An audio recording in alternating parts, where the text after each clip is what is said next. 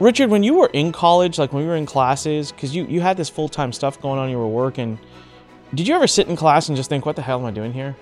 Like, leading up to that dropout, or like, how did you feel in college, even though you have this like full-time gig going and you have such an important job? I'm just sitting in there and I'm like, dude, what am I doing here, man? Why am I listening to astronomy? Like, what does this have to do with what I'm doing already? And I'm already making good money at the bank. I'm saving everything that I have. I'm putting my money in the stock market. I'm buying all these trades. Like I was, shorting AIG already at that time. I was buying Bank of America stock. I was in the markets already, at 19, 20 years old. So I just didn't see that it made a lot of sense. And I was like, yo, I'm done with this.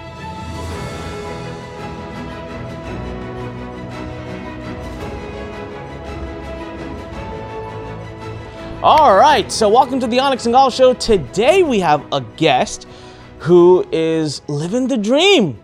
That's right, traveling the world, doing his thing, young, and has a really tremendous story. I love his story. It's very.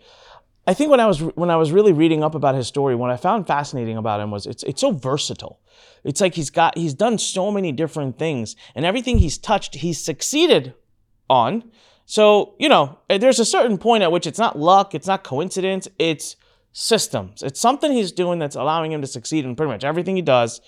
And a lot of us dream of like that life, right? That life where we could pack and go, be free, travel, do what we want. Well, he's actually doing it. And right now he's joining us from one of his travel adventures. And so this is, it's proof is in the pudding, as they say. I'm really excited. I will tell you that we were introduced by a mutual friend, and the quote that got my attention, that I'm going to misquote him, of course, but this was like the idea that was, hey, I asked my friend, I said, well, what does this guy stand for? Like, what's his thing? What does he really stand behind? And he said, well, he believes that if you feel like you're stuck in life, or if you feel like you're stuck, you're not actually stuck, you're just uneducated. And I was like, ooh, now that sounds intriguing. That sounds interesting. I want to dive deeper into that. And then as I started researching him and learning more about him, it's been really interesting to see multiple companies, definitely a serial entrepreneur, but doing it the right way while living the life that all of us dream of having. So help me welcome to the show today officially, ladies and gentlemen, Mr. Richard Garcia. Richard, welcome to the show. What's up, Anik? How's it going, man? It's going. Yeah, man, it's going great. Thank you for being here. Richard, I'm going to dive right in. Something I find fascinating about your story is you dropped out of college. And then you went on to do a bunch of random stuff. Now, random in my eyes, maybe not random in your eyes, right? So you're in college, you drop out of college, you're a loan officer at Bank of America. After dropping out of college, you actually get promoted. You're like in like the investing private banking arena, which I found fascinating. You would think that they would demand a degree for that. And then somehow you just end up at like talent recruiting, and you end up like you're at like recruiting developers and tech people. And then you end up in real estate, and then you end up in, I don't know, it's just like such a crazy story. First and foremost, let's talk about that decision to drop out of college. What was that about? What was going on there? Give me the story behind that. Yeah, I came from a family that wasn't college educated. So I didn't actually have parents that had college degrees. So I was never raised looking at education as an essential way to build a life, financials, making money, success. It was really based off of the hard work equals success concept. So my main focus when I actually got out of high school, which was in 2008, which was a great time to get out of high school, was start working, to just get a job. So I immediately got a job at Bank of America. I was actually, interesting enough, for 6 months prior to Bank of America, I was working at WAMU, Washington Mutual. And now kind of, with the era of where we're at right now, with banks kind of failing and the situations that are happening in this very moment, it's interesting because WAMU is the biggest bank that's ever been recorded as a failure in history. So I got picked up off that failure. And I went over as what's called a sales and service specialist working at Bank of America, which is a semi-hybrid teller slash personal banker. And that was my first entry point into the bank. My job was to do half counting at the station, and then the other half was selling financial products and services, primarily checking accounts, savings accounts, credit cards. Did that for about 6 months, 12 months, and then moved up into a personal banker position where I was selling completely financial products and services on a daily basis. And that, simultaneous to going to school, was challenging. You know, I'd go to school at 6:30 at night. I would have to close the banking center at 6. I'd have to drive really fast to get to FSU. Once I would get there, I would run into class. I was always late. And then I would stay until about 11 o'clock. And then I would start the next day, and I would open the bank in the morning as well. It's interesting. And, just thinking about those days when you open a bank, if you've ever thought about what's the process to open a banking center, it's actually, there's a lot of security that's involved, and you have to get there really, really early in the morning because it's you and 2 other associates from the office every single day. And you have to all sit in your cars for 15 to 20 minutes prior to the banking center opening up. And you all have to be on the lookout for somebody that could potentially rob you on the way into the banking center when you're getting in the morning. So my job early in the morning every day was to get there very early and sit in my car and watch to see if if there was any criminal activity or anything that was going to take place. And we got robbed a few times at the bank. But you say that, wait, hold on. You say that so nonchalantly, like, we got robbed a few times. Holy crap. Like gunpoint type stuff?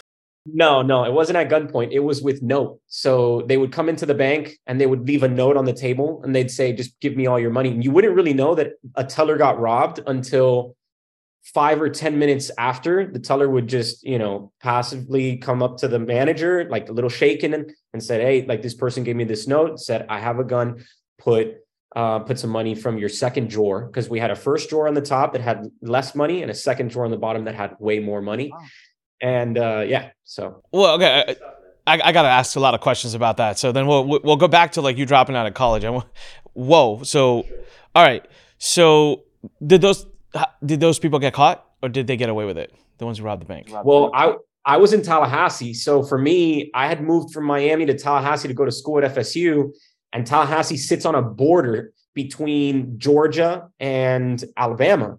So it was a really interesting place for banks because you could rob a bank in Florida and then go over the border of Georgia and essentially disappear. And there was no jurisdiction for those police officers in Florida to go into Georgia and chase after the robbers. So we saw a lot of robberies, in that area. That was primarily where they were attacked. Yeah. Wow. So, okay. So they didn't get caught. Like, how much money would you typically have? Like, what would they walk away with? Probably like 10, 15 grand. That's what normally you would get if you went to a bank and you were to put, a note on the table. Probably about 10 to 15. It's crazy because last year, the bank that we go to, that I bank at, like it's a regional bank here in suburbia, and it got robbed. And legit, like, because the way I know is 3 days later, I happened to go into the bank to do something, and there's like security everywhere. I'm like, look, what's going on? I've been going to that bank for 20 years. And the same person who takes care of my account, he's the one who opened my first account ever. He's still sitting there, and he's like, just like how you said it, he's like, oh, we got robbed. I'm like, I'm sorry, what? He's like, yeah, we got robbed. I'm like, does that happen often? Because I'm pretty freaked out. You don't seem freaked out. He's like, no, he's like, it's never happened here before. And like, the person never got caught. I found that fascinating. Do banks still open that way today? Like, is that still a protocol? Like this whole, like, go early, stay, sit around, watch. Why wouldn't the banks just, I don't know, is it too expensive to just hire security to do that? Like, why are they asking employees to be on the lookout like that? I just for checks and balances, I guess. Wow. But yeah, they're still doing that. They've been doing that for a long time. That's crazy. Wow. All right. So back to the story. That was a crazy. So what time would you go to the bank in the morning then? Because you said you'd leave at 6 o'clock. What time were you there in the morning?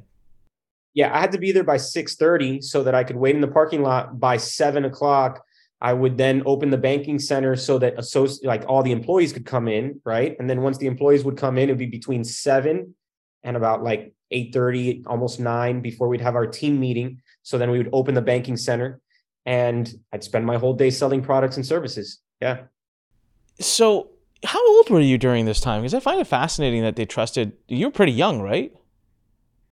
Yeah, I mean, well, I'm almost 40 now. I'm 34. So I look a little young, but I'm a little bit more tenured than what I wanted to throw out there today. But at that time, how young were you when you were opening banks? I was so when I started at WAMU, I was 18, and I was a teller there. By the time I became a personal banker, I was 19. I remember we were joking inside of the break room in the back because I was selling mortgages to the to the customers, and I couldn't even drink alcohol yet, like legally. So Something interesting that we kind of have in common, but kind of not. I certainly did not work at banks that got robbed, but I was a financial planner. So when I was in college, I was not 21 yet. I could not drink yet. And I was a financial planner. I was managing at one point, I think it was like $19 million under management. I had like people who were like 50, 60 years old. I had their retirement accounts under my account. Now, I wasn't actively managing the money, so I was more of the salesperson. So we would bring it in, and then there were like money managers who were managing it. But we had the same joke that I could barely afford to buy myself a car, yet I was managing $19 million of other people's money. It was an interesting experience, and so I'm sure.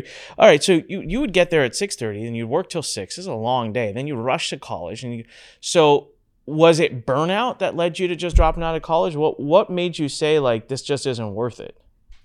yeah, I mean, in 2011, the bank started to recover a little bit. I'd already been there since 2008. So I was going on, like 4 years or so. And I went and applied to Merrill Lynch. And I applied to Merrill Lynch down in Miami in a branch in Coral Gables. And Merrill Lynch had just been purchased out by Bank of America after we got the injection of money from Warren Buffett that saved us. Because I remember buying Bank of America stock when I was 19 and 20 years old at $3, $3-4. Today, wow. 40, it's 40 plus or whatever. So when we got that injection from Buffett, it opened up a bunch of new opportunities at the bank, and the people over at Merrill started to poach the best talent from Bank of America retail. So I applied and I got the job, and it was a $90,000 job at the time. So I was 21 years old, and I was making, it was exactly $88,000 when for my offer letter. And then there was like a benefit that the firm would also provide to me based off of the success rate of the financial advisor that I was reporting to. So as he did better or well for the customer, for our clients, we got like this kind of dividend payment as well. So that was another couple grand a month. So it was a 6-figure job, So I was like, why am I gonna finish school if I'm already making, 6 figures? This shatters so many preconceived notions. I would have never in my wildest dreams thought that a bank, especially banks of the size that you're talking about, would be offering people 6-figure jobs that don't have degrees, or that would be actually allowing it. I guess I say that, but at the same time, I was working for a financial planning firm and out there, bringing in capital, and I didn't have a degree at that time. But that's interesting. So for people watching right now, wow, you're 22 years old, 6-figure job. I mean, what got you that job? Was it the experience? Was it the 4+ years that you had been in the industry? Was that kind of like the big thing that pushed you into it? Or was there something specific that you had that they loved that they gave you that offer? There was 2 things. So the first was that I had already been at the bank for a while. So I knew a lot of the internal systems that they were going to migrate over to Merrill Lynch and use that Bank of America was already using. So I was already trained. And that goes to the second thing, which is the bank was training me from 2008 up until I went to Merrill Lynch. And even at Merrill Lynch, I was being trained internally. So they had spent easy 6 figures on training all of the, kind of the green associates that they were bringing in for that next 10 or 15 year tenure. And when I came in 2008, 2009, they had let go of a lot of the previous tenured people that were there for a while. So a lot of the bankers that had been there for 15 years, for 10 years. In fact, the reason why I got the personal banker job that kind of set me up for that next step was because there was a dude that had been inside that position for like 5 years and he was demanding too much money at the time. And so they moved him to another financial branch, and I got his position because I was like the next in line there. I got, it was a little bit of luck, but it was also timing. This is back in 2011. 2011, getting a six-figure job offer and versus today. I mean, it's just not, that's a big deal. It's a big deal today. It's a big deal back then. But I find something fascinating. So I want to drive this point for everyone who's listening. You said you were 4 years at the bank. We usually spend 4 years in a degree. The difference here was most college graduates, even today, forget 2011, even today, do not graduate and get a six-figure job. So one of the things I'm pulling away here is just how much more your 4 years of experience was worth. Now, I'm not trying to promote everybody drop out of college, but I am trying to promote to those who don't think college is right. Look at our man Richard here. I mean, this is a prime story and example of where just experience trumped the degree. Richard, when you were in college, like when we were in classes, because you had this full-time stuff going on, you were working, did you ever sit in class and just think, what the hell am I doing here? Like leading up to that dropout, or like how did you feel in college, even though you have this like full-time gig going and you have such an important job? The day I realized that I could not keep going with my education in college was when I was sitting in an astronomy course, and I had to take it because I was forced to, because it was like one of the chosen potential electives that I needed to take to complete my degree.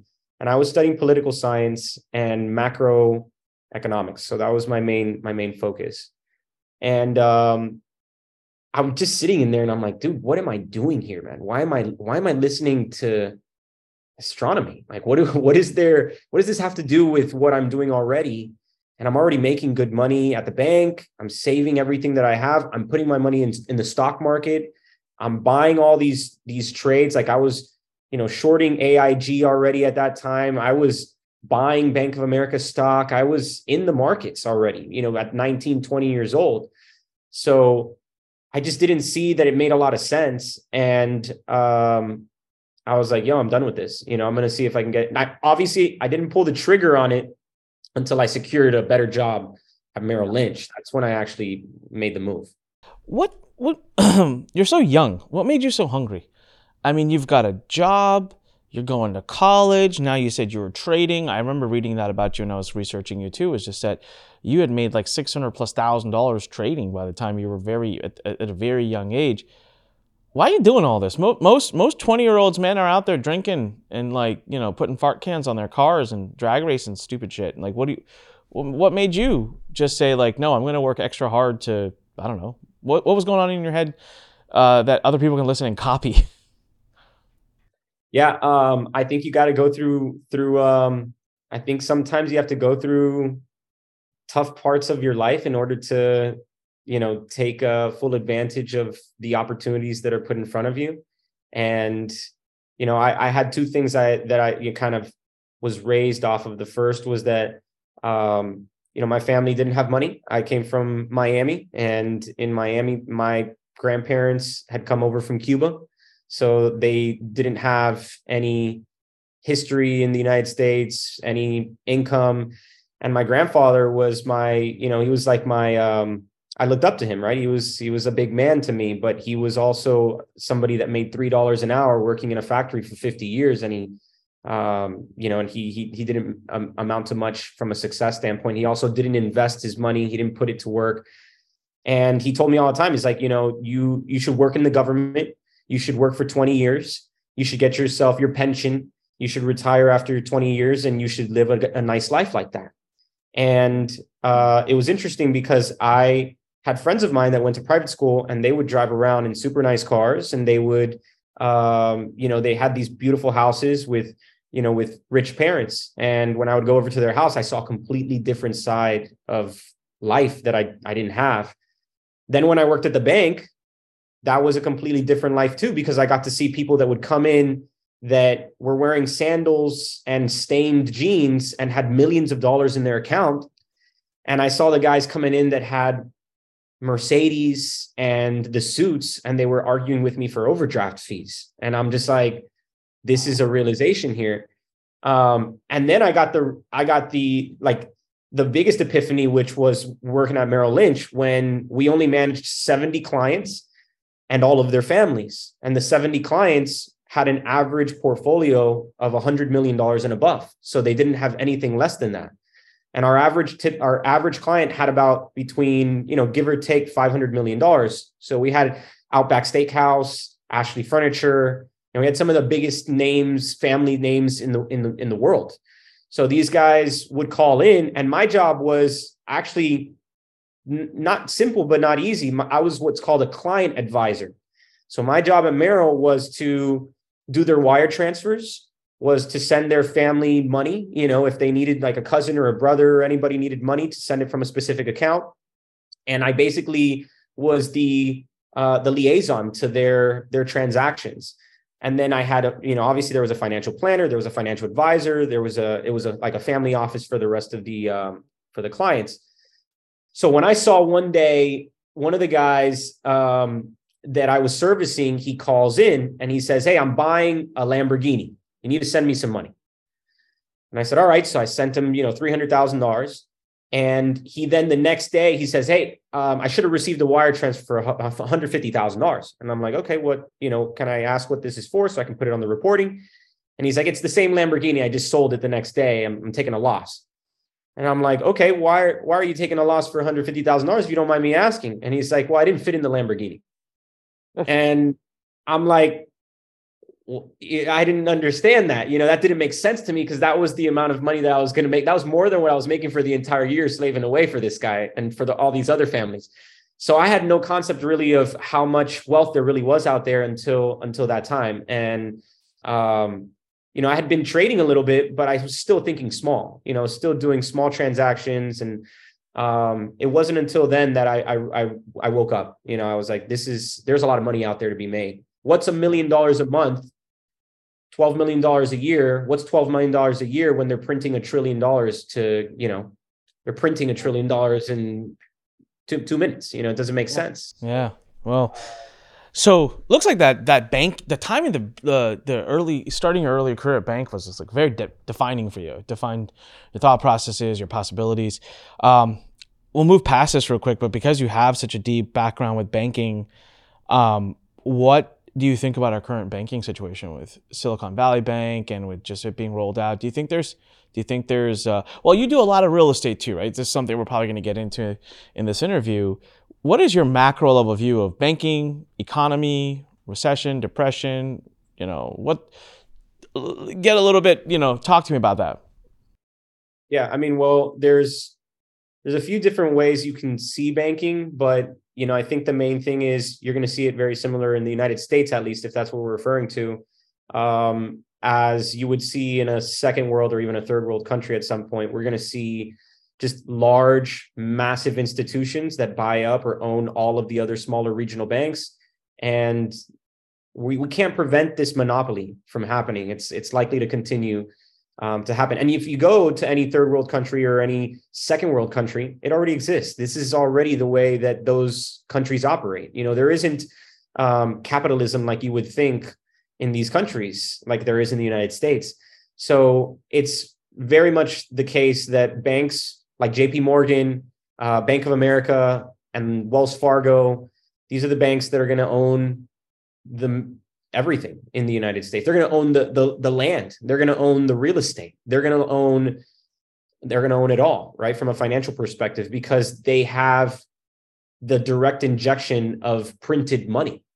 So unless we separate the direct injection of printed money to the banks, and the banks can then charge whatever they want on all of that money prior to giving it to us, that's never going to change, which is why we're seeing CBDCs become the big topic, because if a CBDC can be created, then it very well makes it easier for the Federal Reserve to send money that's printed directly to the consumer and skip the banking process, which would actually create some tension on the banks. Limit their size. It would make lesser of a monopoly on them. And so I do think that we'll probably see a CBDC become a big factor of how printed money gets sent over to a consumer. But printed money is a problem nonetheless, because now it's just a number on a screen at that point when it's a CBDC. So you can just continue to create more and more artificial amounts of money. And the second is you can control, based off of the way that money is used. You can control where it's used, how much is used, whether it can be used or it cannot be used. So it's kind of like if you were to drive a Tesla right now and Tesla says, well, we're going to turn it off because you didn't make your payment. So they can do the same thing with your wallet. They can also say, well, we're not going to allow you to make payments to these other auto dealerships. So you're not going to be able to use this money to go and buy these other cars. We're only going to let you pay money to Tesla or GM or anything. And so having the control over all of the money is the end result here. And from a government perspective, that makes a lot of sense, because that gives an incredible amount of power, not just to the Federal Reserve, but also to the governments as a whole globally. Scary stuff. Wow. Yeah. I mean, I agree with you. I see that going in that route. I read this morning when I woke up, and again, this might be a little dated for people that are watching because we're pre-recording the episode. I woke up this morning. So we are at the time that I'm recording this, we're about a week out from SVB's whole collapse. And we're about 4 or 5 days out from the time that the government, quote unquote, bailed out SVB. I know it's controversial to say bailed out, but it's the easiest term to think of. And this morning I woke up and I saw Bank of America got $15 billion in additional deposits due to the SVB fallout. And they're saying that's just the early reporting. It's going to be a lot more than that. So, it makes sense as a customer who's like, if I take off my hat of worrying about the economy and worrying about freedoms and all of that, and I'm just, I worry about my money, it makes sense for me to just give it to the top 3-4 banks and not do regional banking, because there's no benefit for me to do regional banking. The big 4 can't fail. If they fail, the world comes to an end. If they fail, then, well, my money's not worth much anyway, so be it. So we know the big 4 can't fail. The regional can.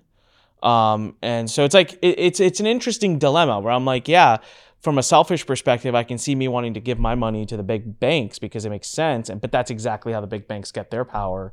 And so we are going in that route. And I think it's inevitable, unless there was like this massive disruptive move by the government to stop it. But doing that hurts the government and their control. So why would they make that disruptive move? So it's an interesting conundrum.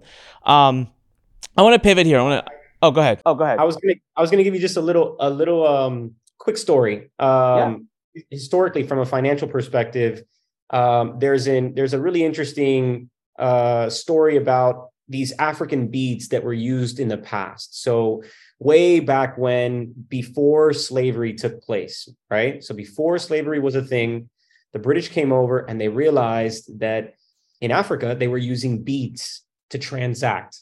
And so these beads were the equivalent of money, right? So they would use a bead and every time they would go into do a transaction, they would exchange these beads, right? That was their equivalent of money.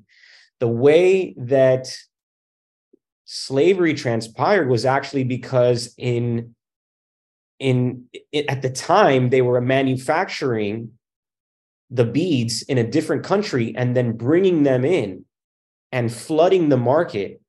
And then, of course, by flooding the market and creating all this inflation with those beads, and obviously, when you're making it, it becomes very difficult for you to lose power because you have a facility that literally makes those beads. You were seeing that they were using it to pull in all of the other beads in the market, right? So they were basically exchanging it and pulling in all of that power. And eventually what they were doing is creating debt against the African nation at the time. And those that had all that debt had to work, right? They had to become servants in some capacity to get a bead. and pay back their debt. And eventually what ended up going thereafter was that they just said, you know what, we have to go somewhere else because there's no work for us to do here. We have to go somewhere else and get on a ship, go somewhere else and work because we have to pay off this debt. And that led to, that was actually one of the biggest leads into slavery, right? It was money, and it was money manipulation that was what led into slavery. It's one of the most, I think, early recordings of hyperinflation on an asset, or a liability, I guess. So that was strategic on the British perspective. They knew what they were doing. They wanted that. They wanted to basically enslave the entire country. And I mean, if you think about the British and what they did in other parts of the world, even in India, the way they approached India, because obviously we've learned a lot about that, and I've studied that being Indian, but it was very strategic. People think like these things just came to, and it was super strategic. The way they came to India, they actually had a rule, divide and conquer, which dictated how they took the country. And it was interesting to see how even a lot of Indians were actually enslaved. It's an interesting backstory, but I did not know this. This is a really interesting thing, and I think our listeners are going to really appreciate hearing it. I don't think they'll love it because obviously no one's going to love anything that started slavery. But you know what? The big point I take away from this is hyperinflation and the government and the powers to be flooding the market with money is a long-term problem. What the hell have we just been doing the last few years? They're flooding the market with money. So wake up, people, is what I've been saying for a long time. It feels good right now. But, and then you know what? Get this, Richard. The last stat I heard, and I don't remember the exact number, was that the American consumers are at the highest they've ever been in consumer debt. Credit cards and loans are at the highest they've ever been. So there you go. There you go. Now they're gonna have to work to pay that off. Yeah, it's like how have you printed so much money, but yet we're at the highest rate of debt, right? And so that was the whole trick to begin with. It was print the money, but then get them into debt. Eventually, Yeah, it's scary stuff. I mean, people really just, I don't think people have the intellect as a mass, and I don't say that derogatorily or negatively. I just mean literally, we aren't taught. We aren't taught to know this stuff by design.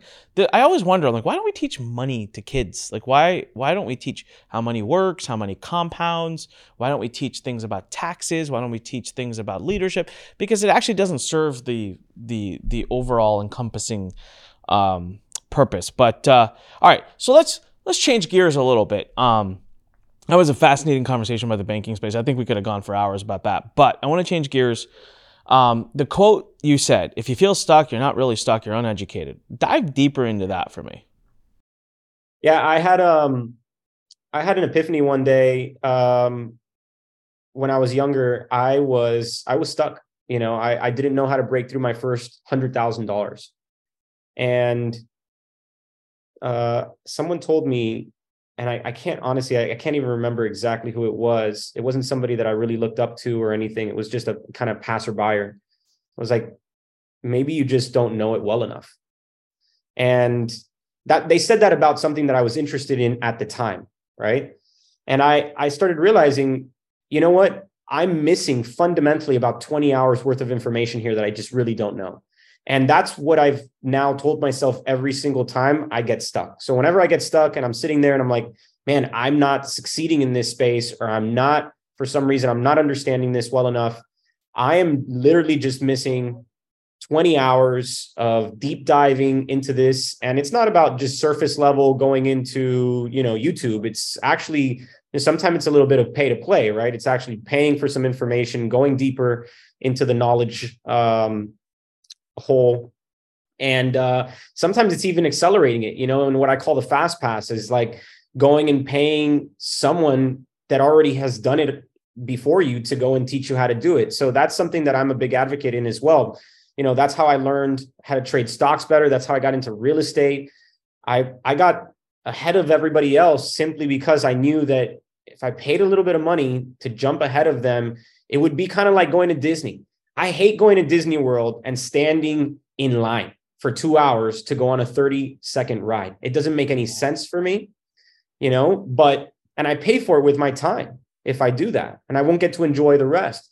But I am way more willing to spend $5 or $10 on getting a little fast pass that I can skip the line, go there at the right time, walk all the way to the front. And how does that feel when you do that too? Like when you get to the front of the line, you're walking past that hour-long wait, and just like, ooh, I got right to the front. My time's ready. I get to jump on my ride. I can even maybe ride it twice today if I get another fast pass.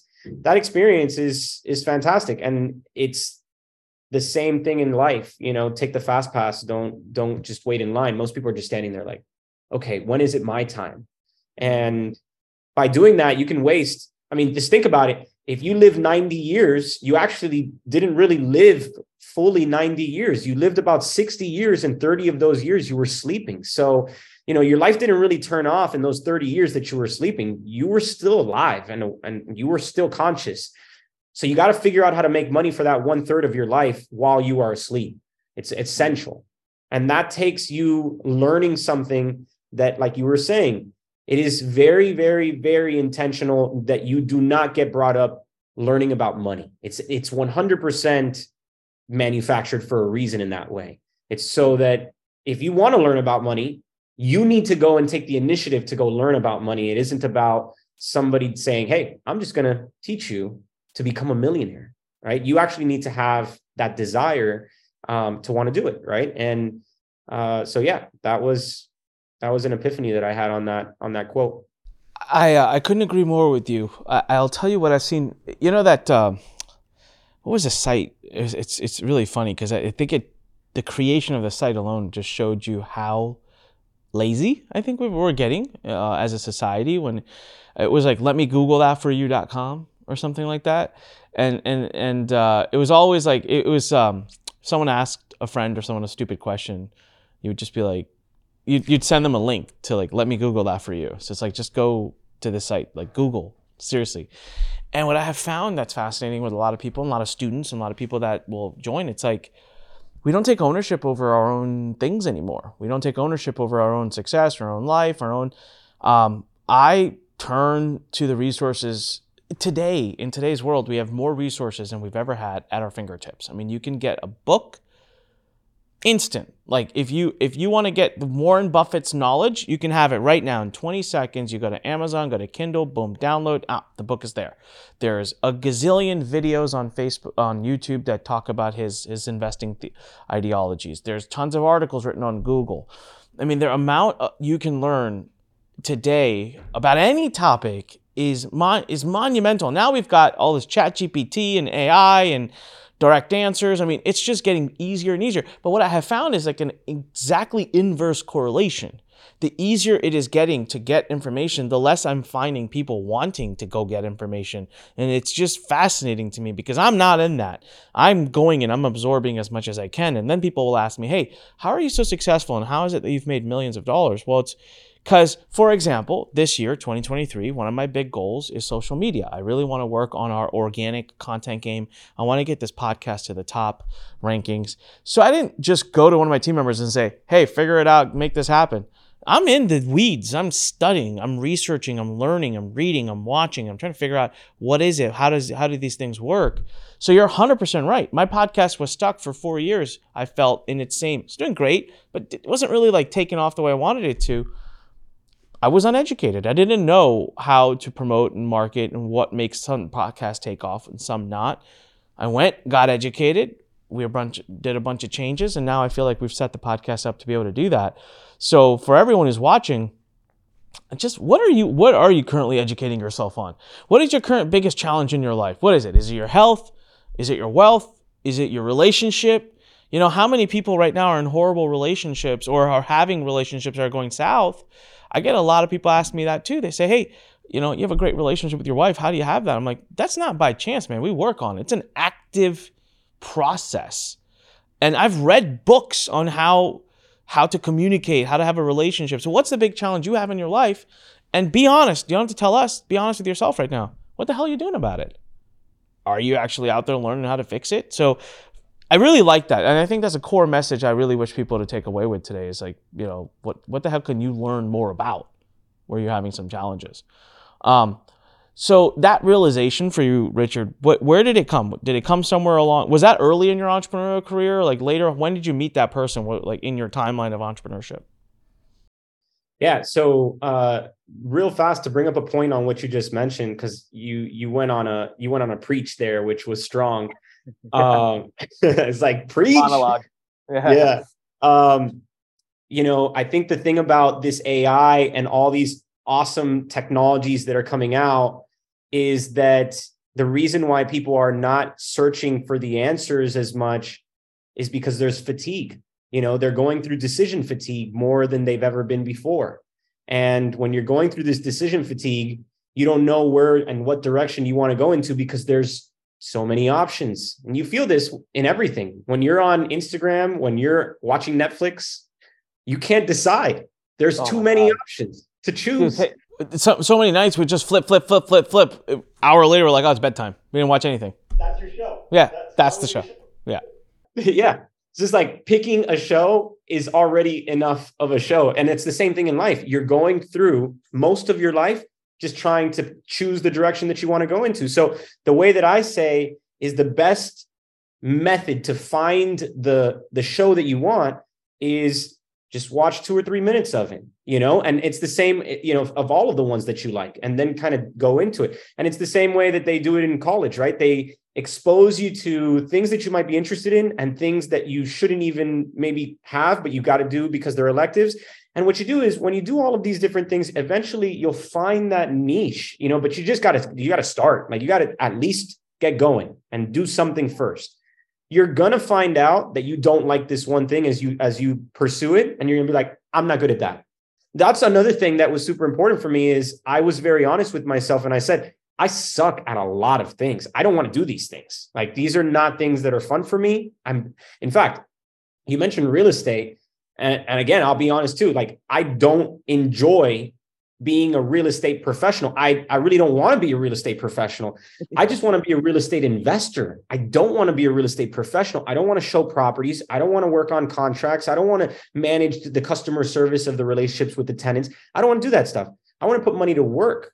So my focus is learning how to be a great investor and then hiring and overseeing people that are real estate professionals that do that work for me.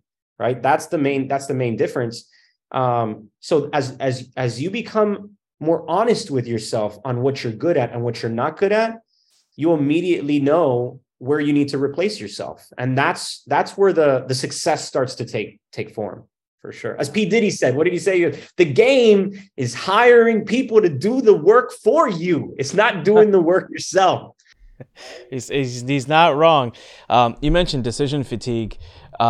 And it's really interesting because Steve Jobs was known to wear jeans and a black shirt, like turtleneck, right? Same clothes again and again.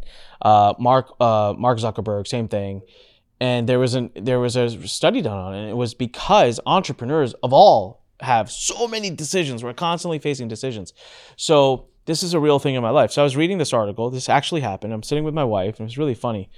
And I'm reading this article that talked about how entrepreneurs like to wear the simplest clothes and they repeat the same clothes again and again. And I'm like reading it to her and I'm looking at her. I'm like, huh. I'm like, well, this is an interesting theory. I'm like, what do you think? Do you think this is true? I was genuinely asking. And she looks at me, she started laughing. And I'm like, what? She's like, oh, you're being serious. I'm like, yeah. She's like, why don't you just look down real quick? I swear I was wearing this black t-shirt and jeans, and it's what I wear every single day of my life. The reason I do it is because I can just pop a shirt on over top, super easy, and like I'm ready to film an episode or whatever. Total decision fatigue. I go home, and it's like once I'm like done with the day, a question as small as "What do you want for dinner?" can it can just like unveil me. I'm just like, I'm done. Like I've made enough decisions. I'm at church, they asked me to volunteer. They're like, oh my God, you should lead this volunteer group or that group. And I'm like, yo, this is the place I come to follow. I am not leading crap. Like I don't want more things. So you're 1000% correct. We have hit decision fatigue. And I would implore people to take some of those decisions and automate the crap out of them, man. Like I tell you what, I tried intermittent fasting. I can't, it's not really my thing. I can't do it. I need something in the morning, but instead of having a serious breakfast, being rushed, having to get to work, there's some protein bars I love that are healthy, and I just grab one and I eat it every morning. It makes me happy. That's my breakfast. Most days, my lunch is chicken, rice, and veggies, or chicken and veggies. So I'm just like, as much of my life as I don't need to like think about, I'm trying to get to that place, and it's made me happier. So really fascinating point you made there. So everyone get more educated and pay attention to decision fatigue. So Richard, again, to kind of take our conversation in a different element, you've got a lot of companies, different, like what, you went from banking, you quit school, you made it high up in the banking, and then you went to talent recruitment. I find that to be an interesting transition. What's up with that? How did that come to? And then kind of walk us straight from that to like today. I know you have a company where you place virtual assistants. You have a company where you teach, I think it's trading, and then you have a real estate investing business. So yeah, walk us through the rest of that journey and how one thing led to another. Sure. Yeah, so when I left Merrill Lynch in 2012, I stopped working for about a year and a half, something like that, trading stocks, just enjoying life a little bit. I had already made a pretty good amount of money in the stock market for the first few years, basically from 2009 to 2012. I bought myself in 2011, I bought myself my first property, and it was a tax deed property that I had just purchased from an auction, and it was a triplex. So I had basically taken a good portion, about 50% of the portion of the money that I had from trading stocks, and I put it into this investment. And then kind of typical rookie mistake, I took the rest of the money and I bought myself a house, a personal house for me to live in. And it was a mistake because I couldn't afford that house because I got a little cocky from a money perspective. I wasn't working anymore. I was house hacking the house that I lived in with like 3 buddies of mine. One of the guys was a systems engineer. And then the other 2 were just, buddies of mine that were kind of working customer service kind of based jobs and stuff. And I wasn't working. I was just trading. And I had already used all of my money to go in on these 2 properties. And so I kind of said, damn, I have to get a job again because I'm out of money now. I can't trade stocks. I don't have cash.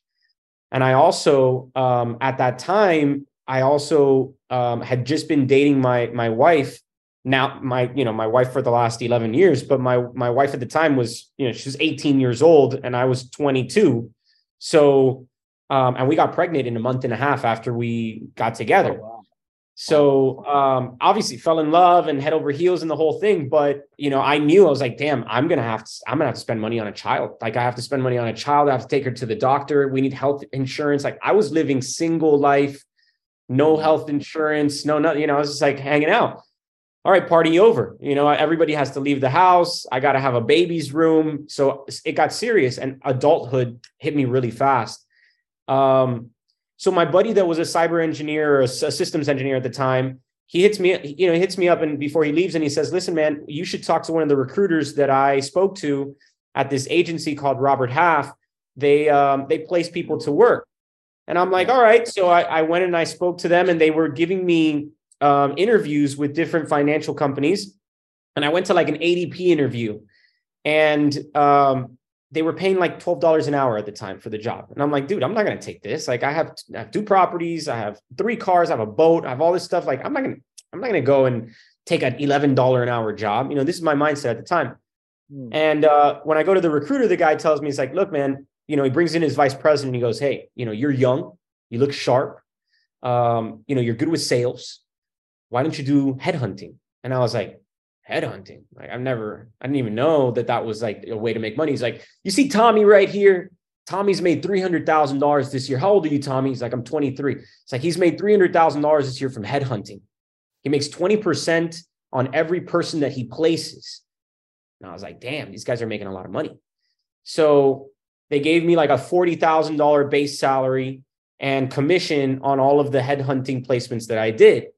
So that year I became rookie of the, I was there for about my 2014, basically. So 2013 going into 2014, I became rookie of the year, and I made over $1 million in sales for the business. And I had a 6-figure production for myself, and I was on track for about $120,000 income for that year, but grinding like 100 dials a day.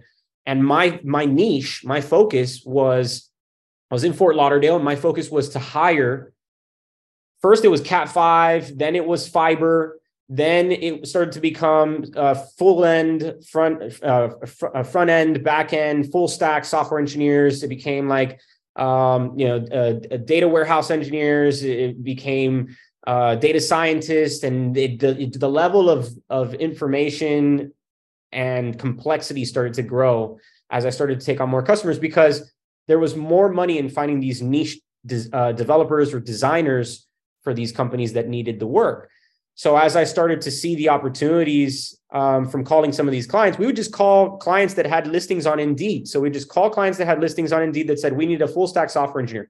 We call the HR department and say, hey, I have somebody. And then I would call somebody on Career Builder, which was back at that time. I'd call somebody at careerbuilder.com. I'd hit up their resumes, and I would just say, hey, man, I got a job for you. And then I would put them into conversation, and I'd make 20% of their salary. So a buddy of mine took my resume and sent it over to a recruiter in San Francisco at a company called Solar City at the time. They just got a bunch of funding.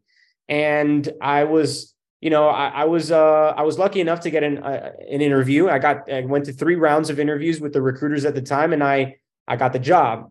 So I packed up my stuff in 2 weeks. I sold basically all the things in my house, gave the rest of it away on Craigslist. Me and my wife, we picked up our stuff, and we had a 1-year-old child that was, just a baby at the time. And we moved. We got into a 1-bedroom apartment, little crappy spot in SF. Very expensive, like $3,000, for a little 1-bedroom, 800 square foot place. And I just started grinding away for Solar City. And I did that for about 2 years before the company got purchased out. I was very early Solar City, so I got a lot of stock in the company. And I hired, I think, about 1,000 people, a little bit less, but right about 1,000 people for Solar City. Yeah. So in my 4 years at Solar City, which we don't refer to it as Solar City anymore. Now we refer to it as Tesla, right? Because Tesla bought out Solar City.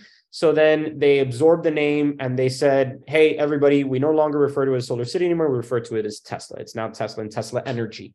So I worked at Tesla for 2 years. My first 2 years at Solar City, I worked directly for the CTO. And the CTO was Pete Rive, which is Elon's cousin. So I got to I became best friends with him. We played soccer on Thursdays. His kids would hang out with my kids, and we would hang out in Potrero Hill in the city. And that became like a billionaire was my friend, so that was super fascinating times. And I started building out his teams, and there was so many interesting stories I could tell you about the internals of Tesla and Solar City and that dynamic and everything. It's freaking amazing. And there's a lot of marketing that goes into a lot of those offerings, a lot of marketing that goes into those companies, that's for sure. So anyways, we're working on this crazy revolutionary product called the Solar Rooftop at the time, which was basically going to become like the next gen solar system that's replacing the old aesthetic version of those panels that are on a roof. And instead, they're going to be now solar photovoltaic tiles that are going to be on top of a roof, and they're going to be charged by the sun and also by the power pack or a power wall that's inside of your garage. So my job was to hire the teams and the engineers that would build all that stuff, right?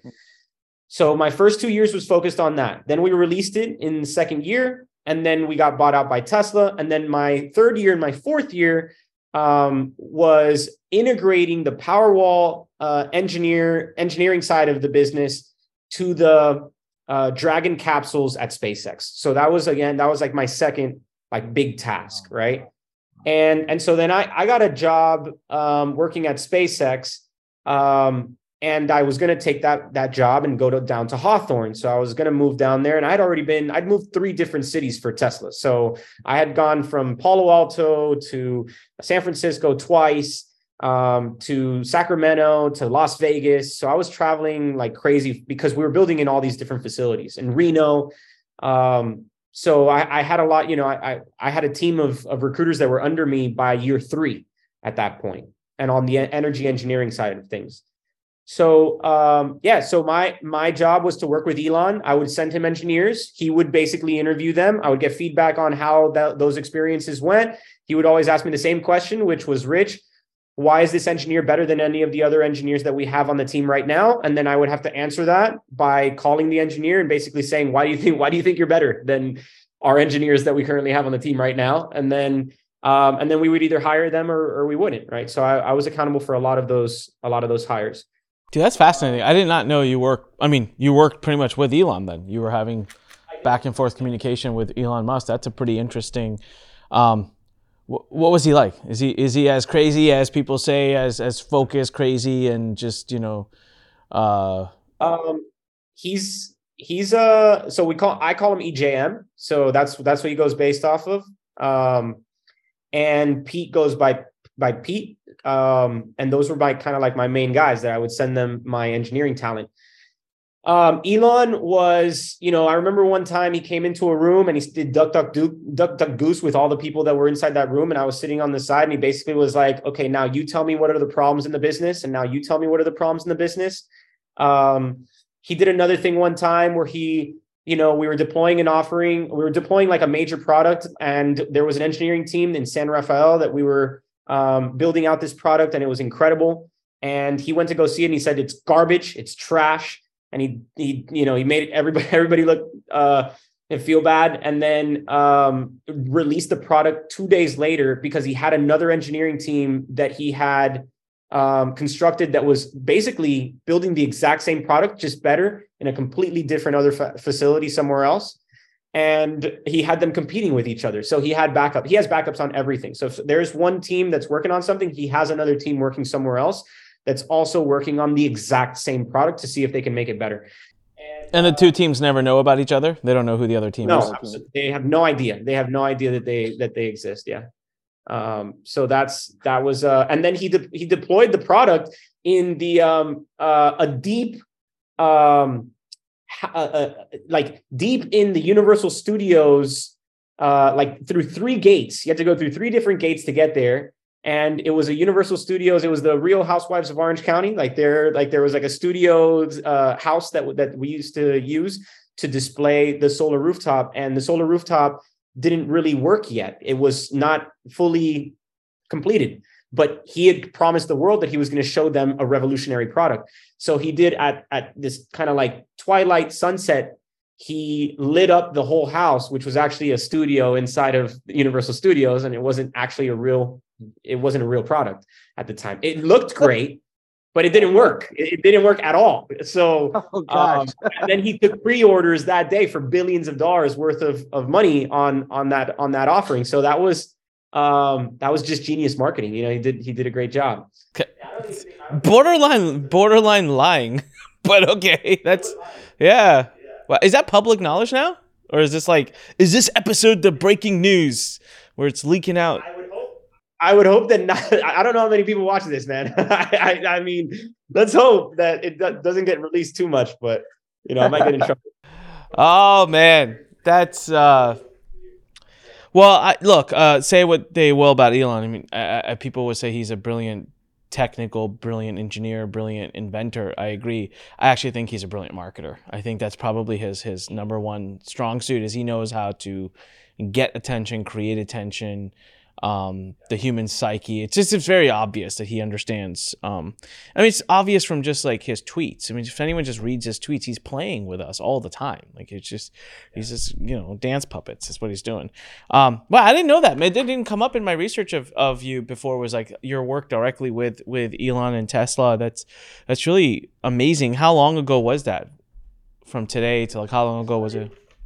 I started Solar City in 2000, early 2015. And then I left Tesla the beginning of 2018. So right after Model.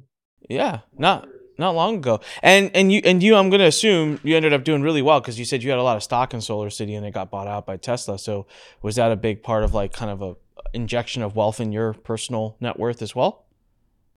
Yeah, when I started at Tesla, or when I started at Solar City, I had a pretty good amount, and I kept on getting these bonuses, and then I got a retention when the company was bought out. And the stock, at least when I converted in, Tesla was at about $90 a share, something around that. So, and this was pre-split, so so it was, yeah, it was a good amount. It was a good amount of. Gosh, man, one day, here's what we're going to do if you're cool with it. One day we'll have you back. And I want to do an entire episode on just what it's like to work for Elon, Tesla, and just that culture. I did not know that. Had I known that, so much more of this episode would have been focused on that. But I actually really wanted to focus on you and your story.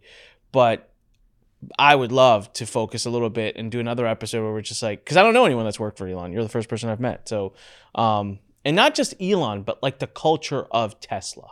I think that you can watch a lot of videos about it. You can hear like the good, the bad. I read the biography that someone wrote, and just like the only part of the biography that stuck out at me, and I guess you would have been there to experience this, and you would have been in the HR, was like him and his assistant, and how he fired his assistant who had been with him forever.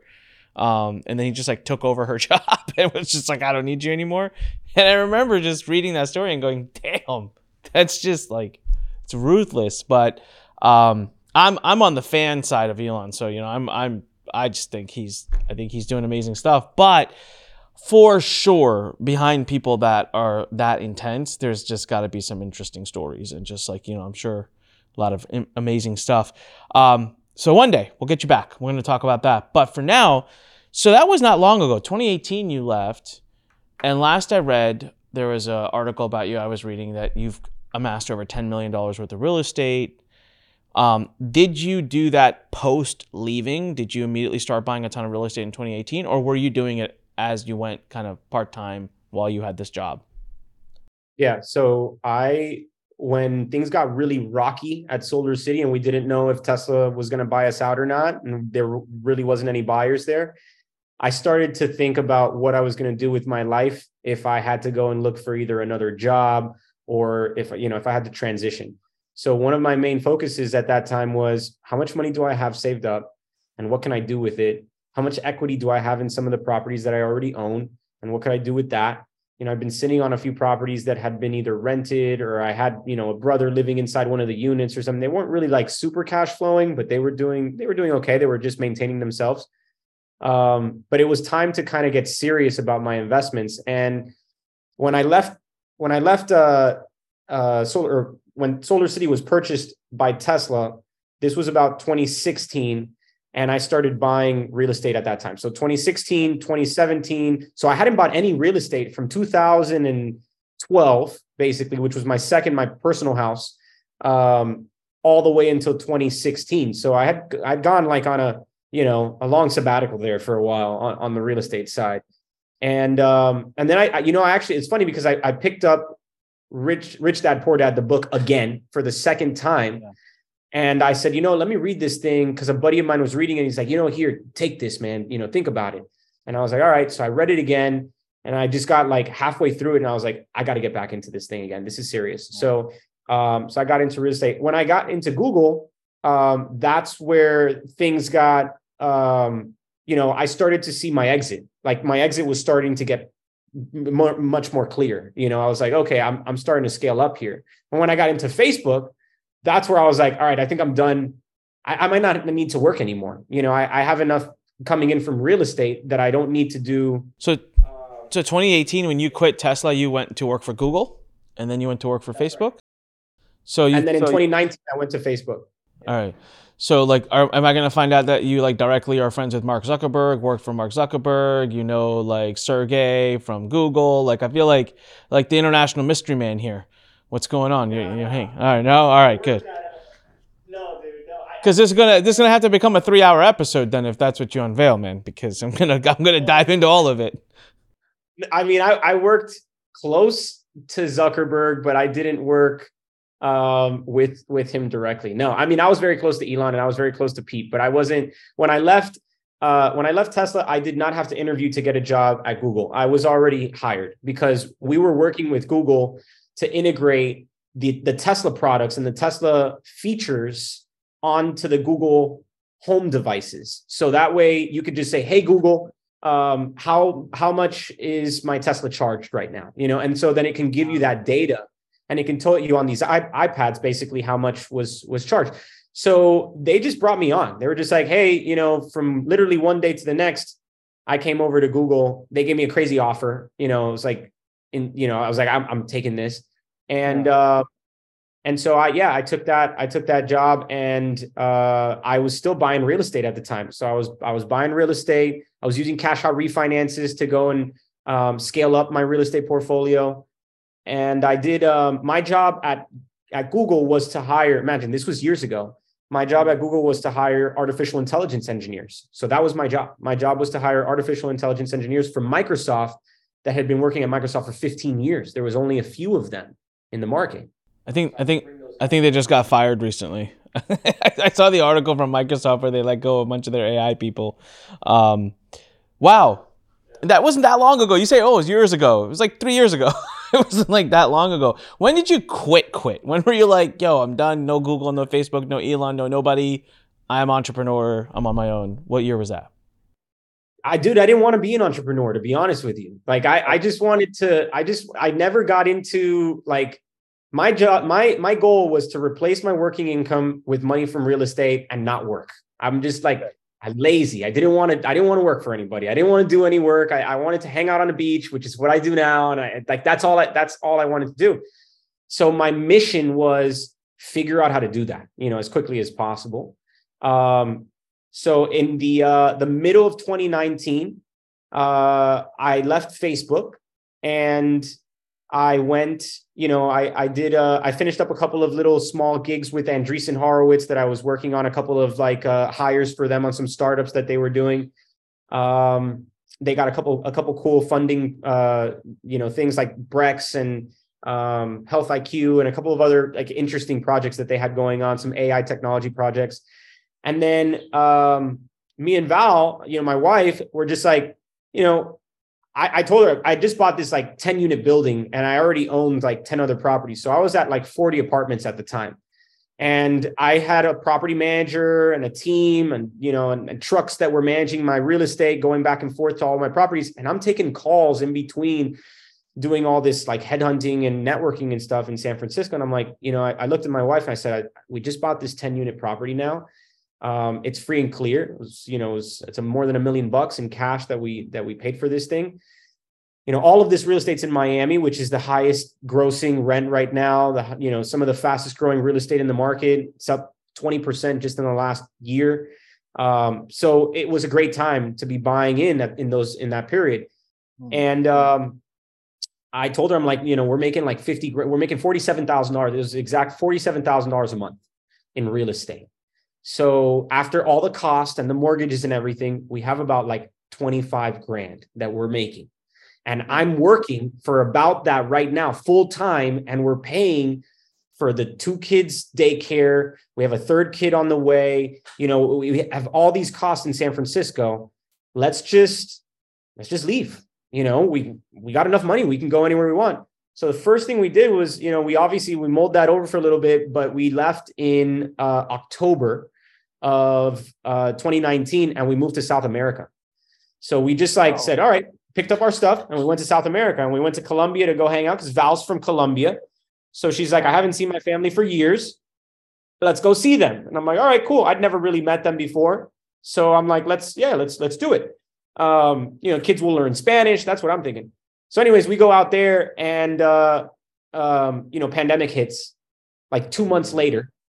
And the moment the pandemic hits, I'm like, okay, well, we're stuck in Colombia, but, it's going to be a good time. So we stayed there for a while. And it was interesting because that's where a lot of my kind of social media career started. I was just on LinkedIn. I was already pretty popular on LinkedIn. I had 40, 50,000 connections on LinkedIn from posting jobs from Google and Tesla and Facebook. Okay. Yeah, so everybody wanted a job at those companies. So everybody was following me from SF. So I was like, posting my properties that I was either closing on or doing renovations on LinkedIn. So I would post them and people would hit me up and they'd say, hey man, I'm interested in this. And I'd say, go to my Instagram and check out some of the other project stuff I'm doing. I'm doing a bathroom, I'm working on a kitchen. And now, I've grown, I'm going on like, 500,000 followers already in those last 3 years. So it's been a big run up. I think I'm growing now at like 1,000 people a day, so it's like 30 to 40,000 people a month.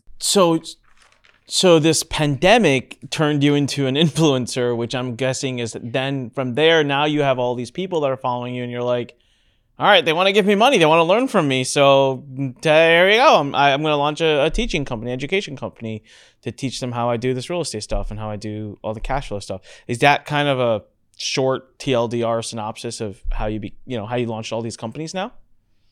I actually, yeah. So my first company, it wasn't education. So everybody told me to get into education because they were upset that I was holding so much information and I wasn't like sharing it on a daily basis with them. And every time I would jump on a live session or I would post a video, they would always ask me questions like, hey, well, how did you do this? Or how did you get the price for that price? Or what was the contract? Or what was the contingencies? I'm like, dude, they're just like, make a course or make a guide or make something. And I'm like, all right, fine. I mean, this was years ago too. So of course, like for now, it's the common thing where everybody has courses. But at that time, it was one of very few people that was in the real estate game that was coming up with education. But my main business at that time was actually doing wholesaling. So I brought in $30 million off of Instagram in the first year. And I only had like 50,000 followers at the time. But what I did was deal raises, and we did these things called co-investing. Basically, all the people that were coming in on Instagram during 2020 and 2021, I would just have deals that I was either connected to an owner on or an investor on, or somebody that would hit me up in the DMs like, hey man, I'm trying to sell this property. And I would then connect them to buyers. And I was taking, basically like broker transactions on those deals.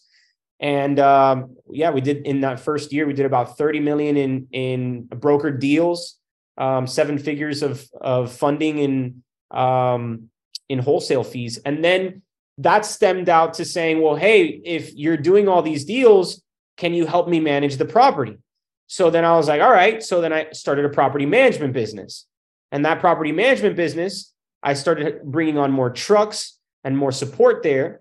And the property managers would start, they were managing all of the customers or really like the investors that were coming in from the wholesale deals. So now it was a service that was not just finding them a deal and raising the money to buy the deal, but then it was also managing the properties for them as well so that they wouldn't have to do it, so they can invest maybe from a distance.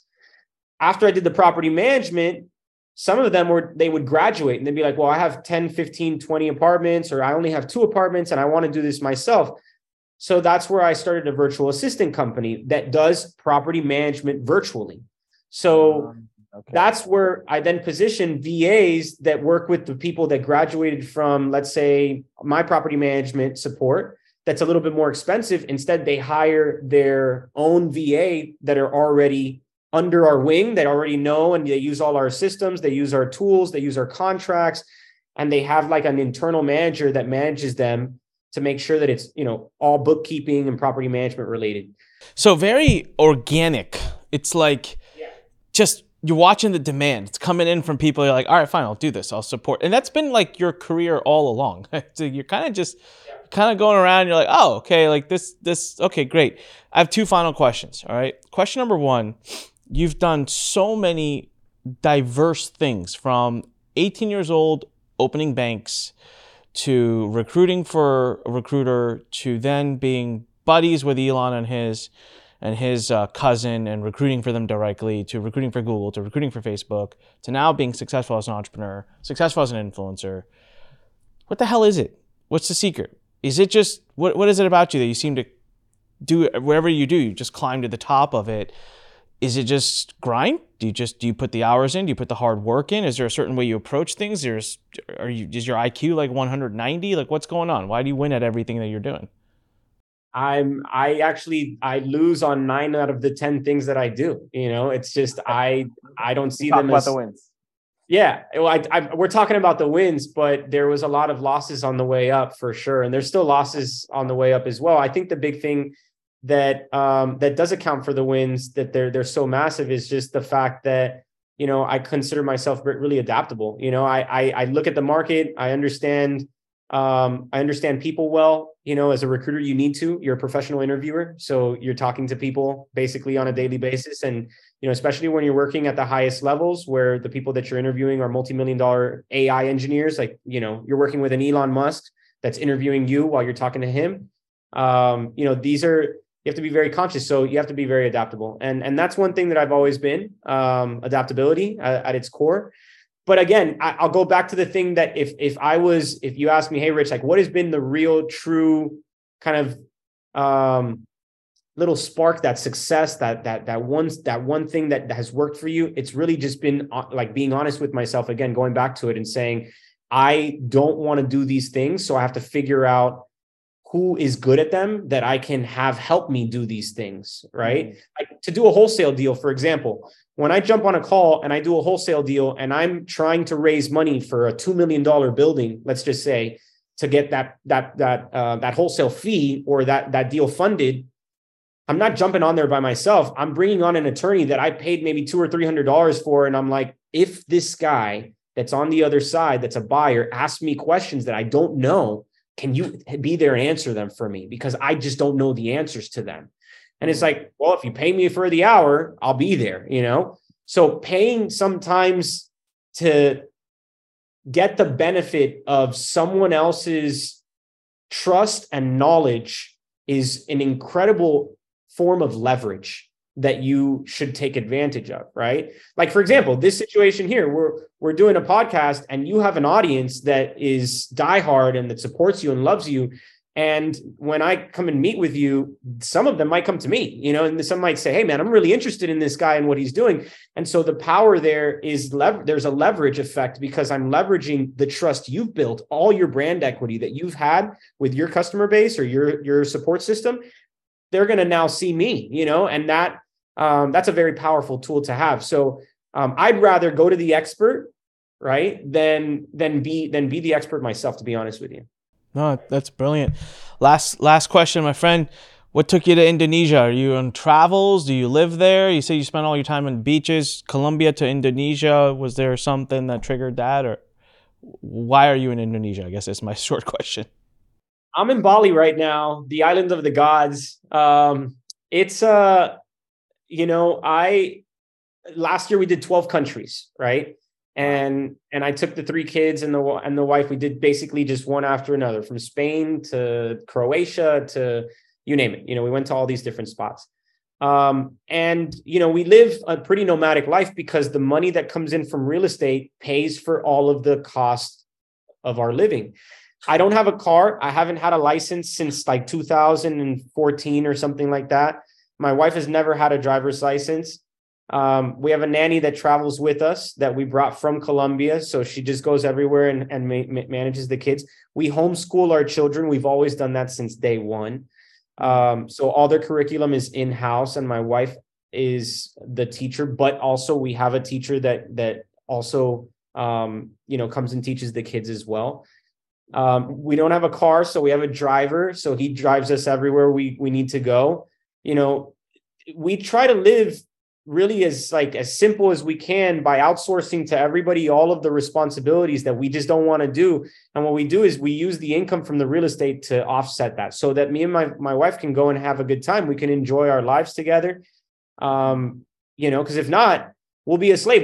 She'll be a slave to the kitchen. She'll be a slave to the cooking. She'll be a slave to the house. She'll be a slave to the kids. Not to say that it's a bad thing, but it would be more tension on our relationship. We wouldn't have been able to have such a nice life and go and do all the things we wanted to if we didn't outsource all of these things on a daily basis. So now we have like a staff of 12 people. They manage all of our stuff in the house. She's the manager of the people in the house.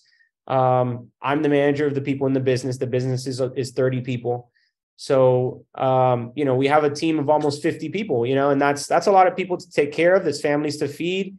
But yeah, I mean, my rule is work 2 hours a day, 2 hours a day, spend the rest of the time with the family. Right. So that's been my goal. Amazing, man. Richard, it's been an absolutely fascinating episode. Really, I've enjoyed it. I've learned a lot from you, learned a lot about you. I mean it. We're going to have you back. I want to talk about some of the other parts of your life because I feel like there's parts that we did miss out on. Tell everybody who's listening right now where they can learn more about you, follow you, learn from you, websites, social media links. Please throw anything out so that they can find you. Sure. You can look me up as Richard Garcia Official on either Instagram or on YouTube. So I have an audience on both sides. You can look me up as Richard Garcia. Maybe you could look up Google or Tesla as a little key term on LinkedIn. And you can also find any of my companies on Google as well under Richard Garcia. I'm the only one that comes up. So yeah. And also, if you want to read my book, I have an entire book that I wrote during pandemic. So I was just bored and I was like, I'm going to write a book about all my experiences. So it highlights everything and I'll give it to anybody that was on here for free. So if you want it, I'll send it over to you. So just send me a message. Yes, there you go, guys. Go find him on Instagram or YouTube. Send him a message and get the book. I know, sure as heck I will. Richard, thank you very much. Everybody look up Richard Garcia Official on Instagram. I was actually watching some of his stuff. Really awesome videos. Close to 500,000 followers. So connect with him there. For the rest of you, I don't know, man. What excuses do we have to make one thing successful when we've got Richard here making many things successful? Just go out there, put the work in, and keep the inspiration up. This is Anik. As I always say, you know what I always say, when life pushes you, stand straight, smile, and push it the heck back. We'll see you on the next episode. Love you guys. Talk to you later. Bye.